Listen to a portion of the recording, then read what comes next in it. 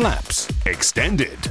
Well, it's time for another Celebrity Pilot on the Flaps podcast, and we're all about firsts on Celebrity Pilot, and we've never had a world-famous million-selling author before, but we have now, and we've never actually been to a Celebrity Pilot's house before, but we are now as well, and we've got tea, and we've got biscuits, and we've met the dogs, and we've got the cat here as well, and Frederick Forsyth. Hello to you. And thank you for having us in your lovely house. And thanks for the hospitality so far. Okay. Obviously a world-famous author. We'll come on to that in a moment and the new book. But people may not know that you were something of an aviator and a pretty good one back in the day. Well, I don't know about quality. Yes, I did fly for the Air Force, but a long time ago, 50 years ago, in the days when we had to do a thing called national service. It was long abandoned, but we did then. And I was one of the very few who actually wanted to do national service. Everybody else was trying to get out of it. I wanted to go and do national service because I was absolutely obsessed with flying. All I wanted to do. Did you get to choose what force you went to do your national service for? Oh, yeah. You got to... well, I mean, put it this way. The Navy reckoned that they had first choice. But I think they had more or less ended their national service. Then came the Air Force, and if you couldn't get into the Navy or the Air Force, if they were your choices, then the Army took you. It had to. So the best thing, if you wanted to do what you wanted to do, was to volunteer rather than wait to be sort of impressed. So I volunteered for the Air Force, and so I got it. And was it always a given that you'd be a flyer, or did you have to do tests? No. Or 1,000 to 1, roughly, was the odds. First, you had to go to a place called RAF Hornchurch, where they gave you it was a 5-day residential examination. It was every kind of examination. There was 2 days, roughly, of a medical exam, which was top to toe. I mean, every single part of your body.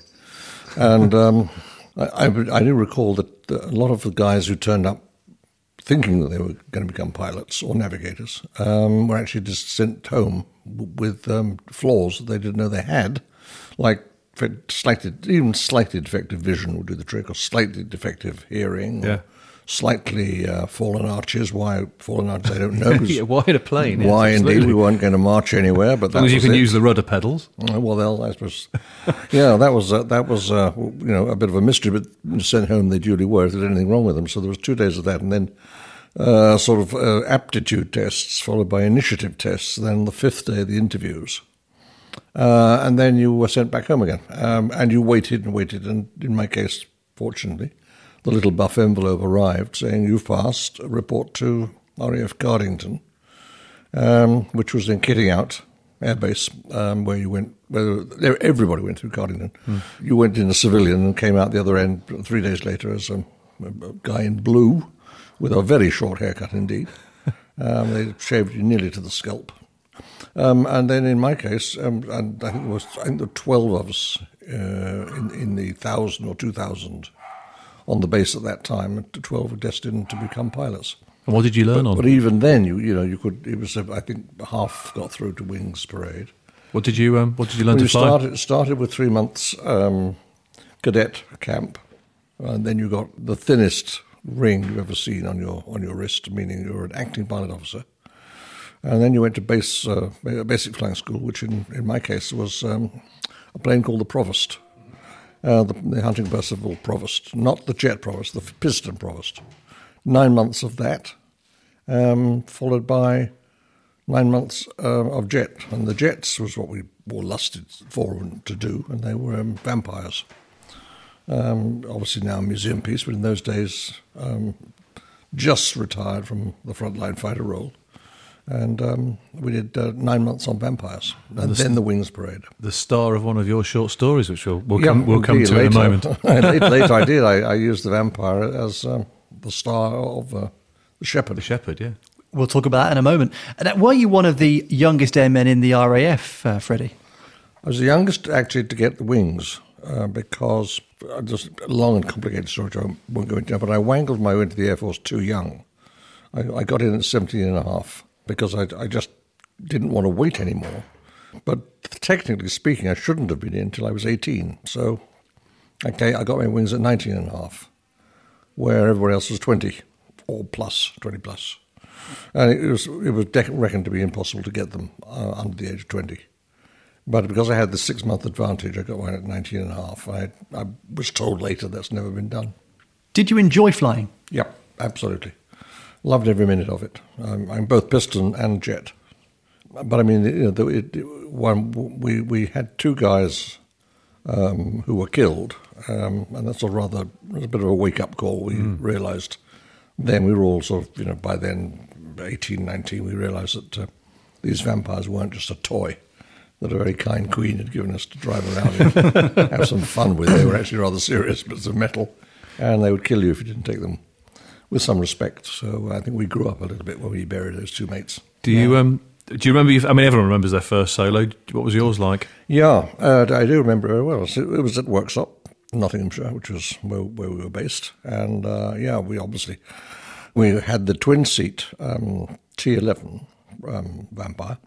And that was the first, because the instructor just simply got out and looked back in and just said, well, They still do that now. Yeah, you're on your own. And, they all do that still. Jumped off the wing onto the ground, and you pulled the canopy down and waited until he was well clear, and then eased the controls forward and began to taxi back to takeoff point. And then you obviously checked in with the tower and asked for permission to take off. Permission granted. Line the nose up and then think, oh Christ, there's no one here but me.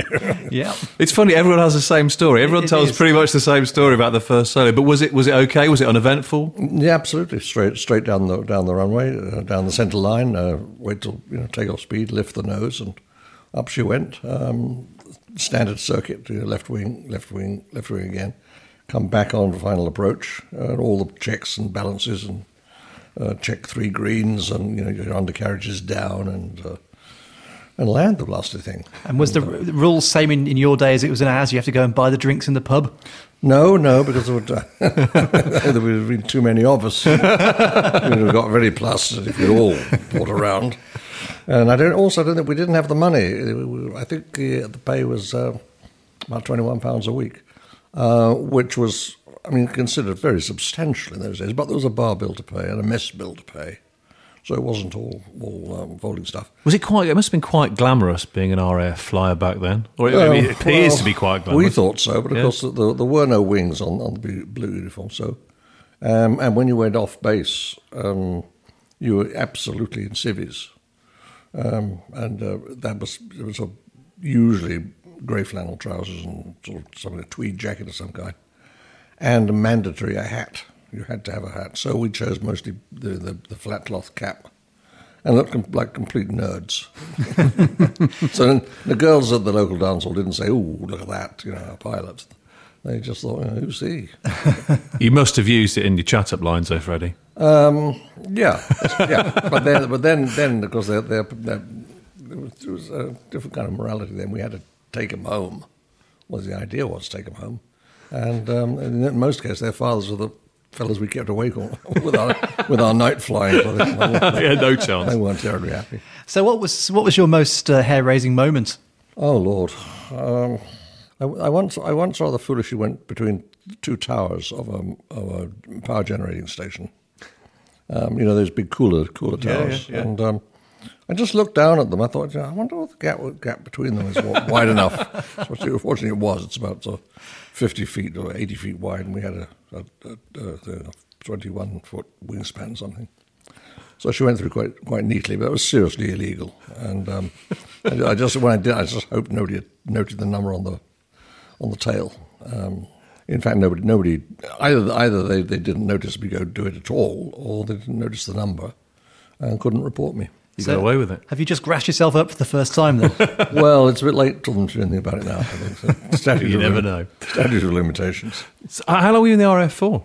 Just the 2 years. That was the standard. You had your wings parade, and it took a full 2 years. 2 years was normal national service anyway. You needed the full 2 years to do the course. So it was, in a sense, a bit of a waste of taxpayers' money.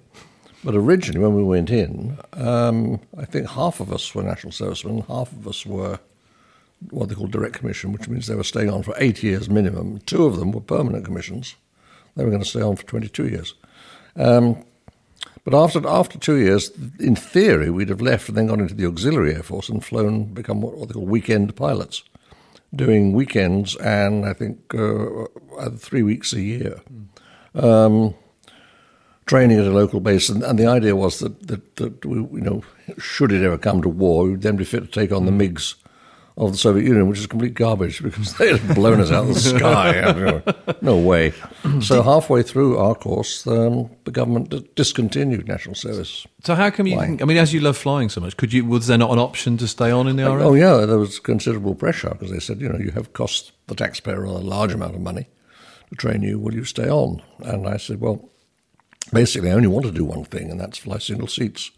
And the single seat fighter then was the Hunter. So I said, can I have a Hunter squadron? And they said, no. Hunters are for Cranwell men only. So I said, well, what would I be likely to be flying? And they said, a desk. I said, no. No. So I had my second ambition was I wanted to be a foreign correspondent, which meant obviously leaving the Air Force and going into journalism, which I duly did. And so that was the end of my Air Force time. Do you fly now? Did you carry it on at all as a civilian? No, I had a private pilot's license before I went in the Air Force. I got that on flying Tiger Moths, and then in the Air Force that obviously superseded. When I came out, I still had the PPL, but then I became a cub reporter in Norfolk. Salary about amazing £3 a week. I couldn't even subsist on it. My parents had to sub me a bit. But certainly flying was about £3 an hour. Even then, it was about £35 or £40 an hour, maybe more. But then £3 an hour was out of the question. So it lapsed. Then I went abroad. I was away for nearly 10 years. Then when I came back, the question was, if you want it back, you're going to have to go through the whole flying tuition again. And the exams. And all the exams and all the tests and all the radio stuff. I wanted to fly Tigers, but which have no radio, of course. But then you had to do all the radio tests and procedures and so on. And I thought, well, it's a bit of a bind. So I never did. Do you miss it? Now and again, I look up at a clear blue sky and see a flying guy going across it, and think, I wish I was up there with him. But the only time I was tempted was when I got some money because of the books, and it became the day of the microlights. Microlights were introduced, and I looked up. I saw one of these incredibly tiny little things going overhead, and I said to my wife, "God, I'd love one of those." She said, "Right, you fly one of those. I'm going straight to see a solicitor." I said, "Oh, it's going to be that bad, is it?" Yes, it is. Right. Yeah. So you're grounded, Freddie. Grounded, yeah. You mentioned national service. Do you think it should still exist today? No, I don't. It worked then, in a sense, because those were still the days of the conscript army. And yes, most countries like France, for example, and Britain had some 500,000 young men at all times in uniform. And it was thought that if there was to be a war, it would be against the Soviet Union, that it would be because the Soviet Union invaded West Germany, across the border between East Germany and West Germany, and that it would be more or less conventional. I mean, conventional as in the Second World War. Lots and lots of soldiers with a bayonet fixed and presumably, shooting at each other at rather short range. But it became plain by, I think, the mid-50s that wasn't going to be the shape of the war at all. It would be highly technical, masses of tanks and air forces, and that we were going to move, I think we were the first in Europe to do it, from the conscript army to the professional army. So you ended up leaving the RAF and going to become a reporter. And you reported on conflicts, didn't you? You ended up in reporting the Biafra conflict. Yes, I have, but that was the end of. I was 12 years, from 19 to 31. The age of 19 to 31. I went in at 19, having come out of the Air Force, to a provincial newspaper in Norfolk. Did my 3-year apprenticeship, then went to London, got a job with Reuters, Spent 4 years with Reuters. Then switched from Reuters to the BBC. Did 2.5 years with them, and then left them. Resigned, in fact, under something of a cloud, and went off and became a freelance for 2 years. So I actually came back to England at the age of 31 after most of the decade abroad, and that was Christmas '69. I was actually skint, very skint indeed, and so I thought I'd better do something. I sat down and wrote The Day of the Jackal. So that sort of changed things. I can imagine as it would. Did you ever think when you wrote that book that it would lead where it did? No. First of all, I thought it would probably be a one-off. I didn't think I was going to be a career novelist. I thought I'd just do one. I was so naive about publishing and the way things work in publishing that I thought that you sold a manuscript as you sold a dozen eggs or something for a single sum. I didn't know about royalties. And I just needed something to sell to pay off my debts, put something in the bank, and then I wanted to go back to foreign correspondent. Day of the Jackal has just celebrated its 40th anniversary, hasn't it? Yeah. How long did it take you to write it? It sold 10 million copies. I actually sat down on the 2nd of January, 1970, having obviously recovered from the hangover of the 1st of January. I couldn't have written anything. I started writing on the 2nd, and I wrote the book in 35 days. Really? Oh. Is that normal to write a book that quickly? Well, apparently not. But I didn't. I had nothing else to do. I hadn't even got a flat of my own. I was in a mate's flat using the sofa as a bed. And so when they went to work days, I just sat at the desk. Well, actually, I sat at the kitchen table and typed. I just typed all day and most of the evening until they came home. So if you type 12 pages, I was doing 12 pages a day. Times 35, whatever, 360-ish pages. That was the book. And is he based on anyone, the Jackal? No. No? No, he's an invention. There are other characters in the book, obviously, who are real, in the sense they really existed, and others who are based upon real characters, but the Jackal certainly was totally fictional. And was your foreign correspondency, was all that influence to the Jackal? The reason that I was able to be so quick, I think, was I didn't do an awful lot of research for The Day of the Jackal. People think I must have spent years researching it. Well, your books are usually a lot of detail, isn't there? A lot of research. Well, that particular one, yes, they are now. They were then, but that particular one was based on the fact that I'd been in Paris for Reuters throughout 62 and 63, which was the period of the book. It was also the period when the OAS were genuinely trying to assassinate the president, Charles de Gaulle. And I'd been literally watching at a few feet range, so to speak, both Charles de Gaulle and his entourage of security men, watching them at work and realizing that the OAS were not going to succeed. And I thought I didn't tell anybody, but it seemed to me that the OAS would not succeed in killing him. Because every single one of them was known to the authorities. They were ex-army, ex-foreign legion, and therefore they were on file. And the counterintelligence people just had the measure of every single one of them. So as soon as they put their head above the parapet, they were picked up. And I thought they needed an outsider. And if they brought in an outsider with no track record, no face, no name, nothing, he might get through and kill the president. Well, that was just an idea I had, and I mulled it over in my head for about 7 years while I did other things. And then that particular spring of 1970, I thought, well, let's write it, just the way I think it would have been. And with a bit of imagination and a fair amount of memory of the years I spent in Paris, it just went straight onto the page with very little research. And there was nothing like it at the time, was there? I mean, obviously now, 40 years on, there's lots of books of that kind of mixing fact and fiction, but it was real, you kind of invented a genre, didn't you? Well, I didn't realise I was doing it. I was told later that I'd broken all the rules. Even my editor at Hutchinson said that he'd been obviously in and around books all his life. He was then late middle-aged. And he said, I've never known any book where the hero had no name. Not even at the end, even when he's in a coffin, they still don't know who the hell he was. And he said, that's unusual. He said, I've never seen anyone mix real characters. If it's a real character, it's a documentary, and if it's fiction, then you invent the president and all the characters in it. And they said the third thing I've never seen is such sort of almost obsessive attention to tiny details. Why do you do that? And I said, I don't know. I mean, that's the way a foreign correspondent would do it. When you're writing from abroad, you can tell your readers what the weather's like. It doesn't matter what the weather's like, but you just tell them anyway. Yeah. So, it's how the police would have done this, how they would have done that. And I said, that's just part of being a foreign correspondent. He said, well, yes, I suppose it's the journalism. It reads like journalism. Yeah. And I think it still does.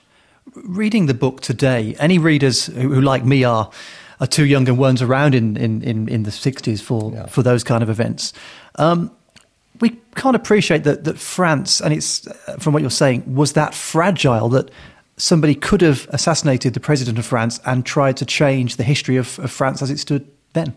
Well, it was. As far as the OAS was concerned, they took themselves extremely seriously. They weren't, sort of like the IRA, starting off amateurs as terrorism. They were the cream of the French army. The Foreign Legion particularly was obviously, tough as hell. They were assisted by sort of North African French civilians called the Pieds Noirs. They were pretty dangerous people. I mean, because they were pros at what they did. And so for them, the assassination of de Gaulle was only the prelude to a coup d'etat. They wanted to take over the French government and therefore the Republic. And the French government took them seriously in that too, because there were anti-aircraft guns mounted on the roof of the Arc de Triomphe in Paris, pointing skywards, like a forest of aerials. They were actually AA guns. And the fear was that there might be a parachute drop on Paris.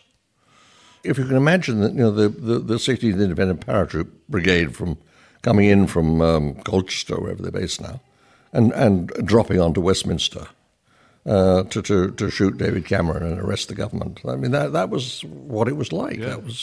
It sounds crazy now, but that's what they had in mind. And it was taken very seriously right across Europe. How did the book go down in France?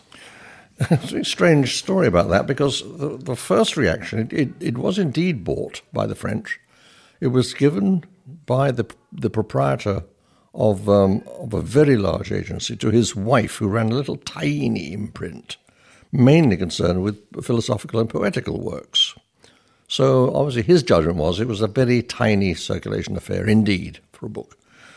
When it came out, the French press were, as one might expect, pretty contemptuous, because the attitude was, who does this Englishman think he is writing about Le Grand Charles? After all, Charles de Gaulle only died in November 1970. This book came out in June 71. So he was very freshly in their memory. And the idea that a book concerning him, a fictional book to boot, would be written by an Anglais was, they thought, pretty derisive stuff. And it stayed like that until a letter was sent actually to the publisher who put it in the newspapers, because that particular publisher owned several newspapers as well. And it just said that I've read this book and it strikes me as extremely accurate. It's exactly, it portrays the man I knew as Charles de Gaulle, and it was signed André Malraux. Now, André Malraux was an icon, a giant of French literature, and had been culture minister for Charles de Gaulle. So suddenly it was transformed. Here was the endorsement from the ultimate French cultural icon. André Malraux, the La Condition Humaine, the human conditions, is like the 20 Booker Prize winners saying it's terrific. So suddenly it took off. And then, of course, it became a film. Film in 73, yeah. And it just kept rolling, and it's been, obviously paperback came after hardback. And then it just got stuck onto all the airport paperback bookshelves, and 40 years later, people are still reading it, which is strange to me, very strange. I think, Freddie, I'm right in saying you speak French, don't you? Yeah, I learned French before I went to France when I was a schoolboy, and German and Spanish. Well, you speak lots of languages. You've written about spies, assassins, and security services. Got a military background. A military as well. background, yes. Were you ever approached to work for MI5 or MI6? No. It's obviously, forgive my saying, so I've been asked before for obvious reasons because I was behind the Iron Curtain a fair amount of the time. But basically, the point about being a foreign correspondent, particularly in a dictatorship like East Germany, where I was posted, was that you're continually under surveillance, which makes you completely useless in that role because obviously the whole point of the agent is supposed to pass unnoticed. And the foreign correspondent is stuck up there at the press conference. In a dictatorship, he'll almost certainly be his apartment monitored. It'll be bugged, and he'll be tailed wherever he goes. So, not really an attractive proposition. So not a spy, unless of course he's not telling us. And maybe you are a spy. Maybe even now you're a spy. But it's a double bluff, Freddie. All I could be spying on is the High Wycombe Borough Council. Well, they've got secrets. They've got secrets. So you weren't a spy, but you were a bullfighter, weren't you? No. That's okay. That's another canard. I don't know where it came from. Well, I know where it came from. It came from exaggeration. No, what happened basically was that I was, as a boy, I'd read a book called Death in the Afternoon by Ernest Hemingway, which was all about bullfighting, and I became fascinated by it because I had time to kill between leaving school and going in the Air Force. My father said, "You're not hanging around the house unemployed. What are you going to do?" So I said, "Well, I don't know." It happened that I'd had a scholarship at school, and part of the scholarship was in modern languages, and part of the scholarship, I didn't realize it until I studied the text. So there's a fund to permit holders of the scholarship to study abroad after they left school for 1 year. So I found myself a course in Spain, in Malaga, in 1956, which was then a very ordinary little fishing village, virtually. It wasn't what you see today. And I went down there to sign on for this course. It gave me the opportunity of going to the bull ring every day. And there I discovered that there was a little school. There was an old matador who had a school of about 6 or 8 youngsters whom he taught the cape work. Yeah. So cape work it was. I signed on, and we just taught how to swing the cape and swirl it around the hips and let the bull go past here, the left side, the right side, and so on. And this went on for about 3 months, and then. But there were never a live bull. Live bull's out of the question. First of all, they're very expensive animals, and no one's going to donate a live bull to be ruined by a bunch of teenage idiots. So that's one lie we can lay to rest. You were never a bullfighter. No. And never a spy. He can't tell us. I can deny everything. We're going to leave here going, you know what, he was a spy, and he was a bullfighter. Yeah. This is obviously for an aviation podcast, so we need to talk about, I mean, you've written many great books, many great books, but our favourite story is, of course, The Shepherd. The Shepherd, yeah. Because it's all about the guy flying the vampire home on Christmas Eve. Yeah. It's a great story. It's a funny story, funny, odd, funny, peculiar, because it only sort of stemmed from my then wife, saying to me as a sort of challenge, write me a ghost story.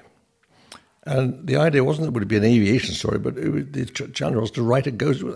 I'd never done a ghost. I'd done 3 books by then, but I'd never done a ghost story. And so I thought, well, ghost. You think manor houses, clanking chains, guys walking around with no head or something, with a head under their arm or something, all medieval. But I thought, no, let's try and devise something more modern. What about a pilot who comes back from the dead to fly again? And that's where it all came from. The idea that this mosquito that rescues the pilot in the story is in fact being flown by a dead man. It's a great story. It's I love it. I only read it a couple of weeks ago, and it's a brilliant story. It's very atmospheric, and again, your attention to detail. You can tell you've been an aviator because all the descriptions are bang on. Well, thank you.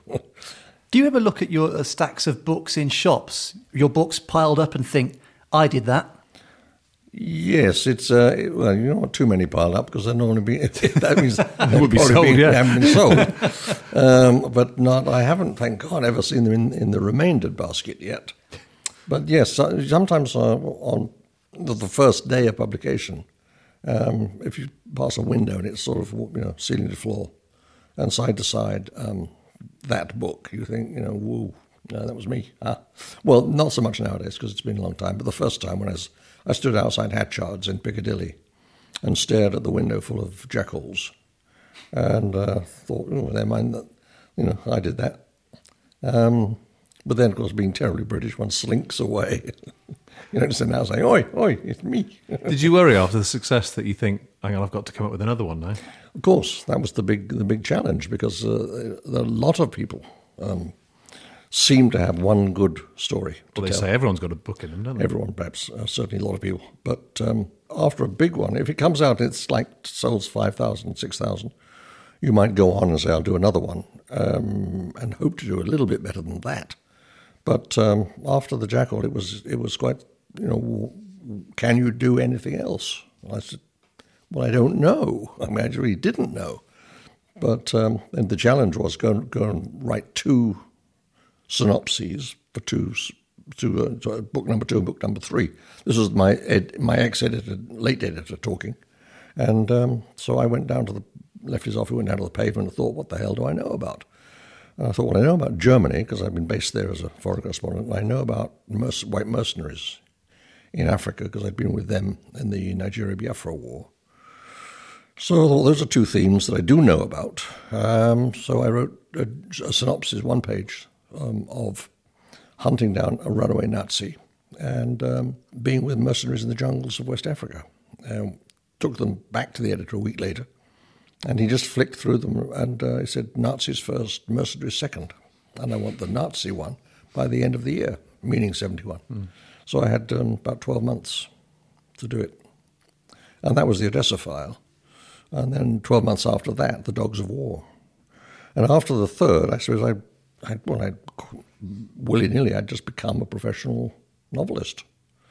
So I thought, well, if I can do 3, I can probably do 4, 5, 6, and so on. And what are you up to now? About 16, I think. 16. The Cobra is the latest, isn't it? 2 anthologies of short stories, and a novella, and a non-fiction book. But I think 16 novels.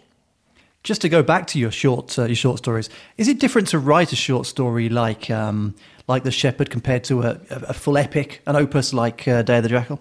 Oh, gosh, yes. I mean, obviously, in a short story, there is probably just one theme, one story, no subplots. You just start at the beginning and go through to the end, or I do. It's much shorter, obviously. And technically, a short story can vary from sort of 10 pages to about 100. Beyond that, it's called a novella. I have done 2 or 3 100-page stories, and I think The Shepherd was about 22 pages or something like that. No, I read it very quickly, and I'm a slow reader. It's about 10,000 words. I rattled through that. It was a great book. And hasn't The Shepherd got a very famous fan as well? Well, actually, a chap who obviously we've all seen, I think, on screen, is called John Travolta.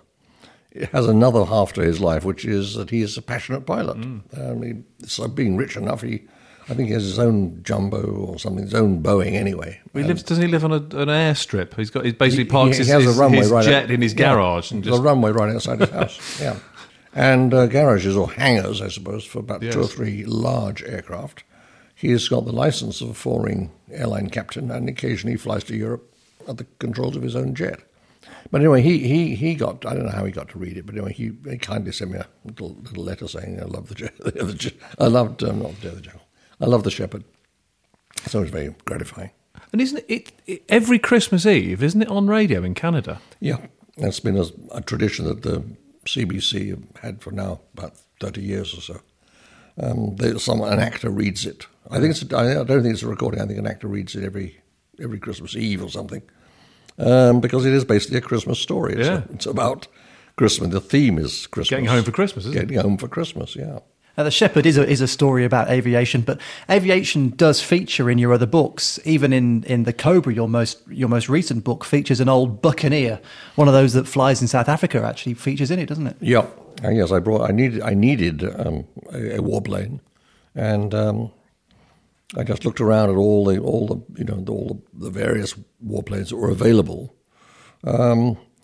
And hit upon the Buccaneer. It had all the qualities I needed. And then I asked around, were there any Buccaneers still flying? The answer was yes, there were about 3 or 6, I think.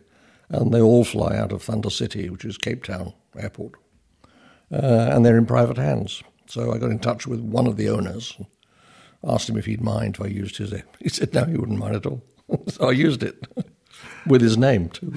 In the book, he is the flyer. Oh, okay. So he's the actual guy in the book. Yeah. It's about the cocaine trade, isn't it? I mean, how did you go about researching that? Because I mean, you've had experience of lots of other things. We've discussed that already. Yeah. But I'm guessing you're not a cocaine baron. So how did you find out about that? Again, it might be a bit like a spy. Maybe you are a cocaine baron. I don't know. But you're not going to admit to it, are you? But I never touched the stuff. You see.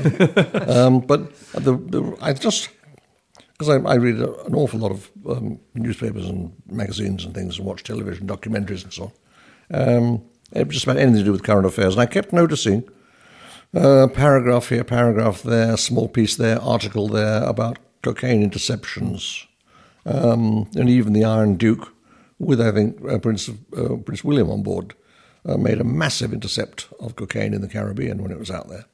And I just thought, in my head, I said, there's an awful lot of this stuff about.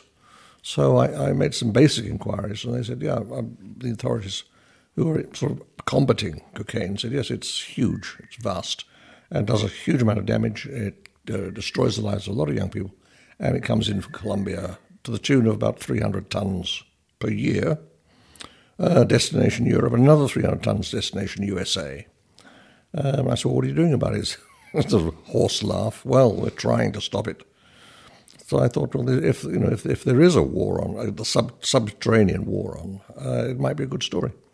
So I began to investigate more and more, and there it was. All these viciously violent cartels behind the cocaine trade. I'm in the book. I made it one, but in fact there's about 12 big cartels who manufacture cocaine and market it. So that was how it sort of like Popsy just growed and growed on me. And then I went into what I call intensive research. I went out to Colombia, and to Bogota and Cartagena. But the only place that was I mean, even more hairy than that, I probably shouldn't have gone, but I did anyway, was West Africa. There's some failed states in West Africa where there's a huge amount of trafficking going on. And I went to one of those. Because I was going to say about the whole research process, you actually visited the places and spoke to the people. Yeah, but specifically, I mean, it's all in the book. In fact, it's almost autobiographical, what's in the book about Guinea-Bissau, because what the sort of the hero of the book did, Cal Dexter did, I did, which was to pretend to be a bird watcher. It was a cover story. I went in to have a look to just really spy on the cocaine barons. So are you a technical man, Freddie? Do you have a mobile phone, a laptop, an iPad? No, I'm very untechnical. I don't have a computer, which means I don't send emails, to the amazement of everybody I know. Why won't you send me an email? As I said, because I don't have a computer. Don't you want a computer? Nope. Well, what about research? I said, I've got someone else to do that for me. No, I don't have a mobile. Well, I have a mobile, actually, but it's in a drawer somewhere. What do you write on? Do you typewriter? I typewrite, yeah. Here's a question. They often say that writing is rewriting. So if you've got a typewriter, is it a case of first draft will do it, or do you literally feed the paper in and type the page after page after page? No, it is actually a question, really, of the first draft is more or less, with a bit of editing, what goes into the book. I don't do rewrites. Those who say, there are 15, 16, 17 rewrites. Entire rewrites. I couldn't do that. I'd actually die of boredom. Halfway through the third, it would be over. So I prepare very, very meticulously indeed over months, and then when I write, virtually the words are in my head already, in sequence, in paragraphs, and it's just a question of putting it down onto paper. So there's no creative work going on in the study at the time. It's just tapping away and tap, tap, tap, tap, tap, page after page. I like still seeing black words on white paper rolling up at me rather than looking at a screen. And as for editing, getting out typographical errors and things like that, well, I'm afraid there's always Tipex. The good thing about a typewriter, of course, is it never crashes. You never lose your work. You don't have to reboot a typewriter, do you? No, that is true. So you've just done The Cobra. That was your last book. Are you working on a new one, or are you taking time off at the moment? No. Normally when I've first launched a book, I give myself a year off. I said I'm not a compulsive writer. I never have been. So I actually have to drive myself to it, which others, I can't, so to speak, stay away from it. I'm the reverse. And so I have my year off. I'm still in my year off. So basically just mulling over in my head possible, very possible, vague ideas, one or two, that might be the theme of the next book, but nothing decided yet. Anything about aviation at all? I don't think it would be about aviation. No, I'm afraid not. If there is one, it would be about the sea. Go back to the sea again. And what about a couple of characters? One guy with red hair, one terribly handsome chap who have an aviation podcast. Maybe you could weave that in somewhere. Well, yes, that might even be possible. Leading character Elliot, good name, good strong name. Villain Mark, that'd be a good name. You'd have those, Freddie. Okay, well, we'll see what we can do. I can't honestly see about two guys with microphones. With Elliot's eyebrows, you could write a book called Day of the Squirrel or something. Listen, Freddie, it's fantastic. Thank you ever so much for talking to us. Okay. And thank you for having us in your home. It's an absolute pleasure to meet you and hearing all your stories. Thank you very much. Our celebrity pilot this month, Frederick Forsyth. Flaps Podcast is an award-winning aviation show. To find it online, go to flapspodcast.com.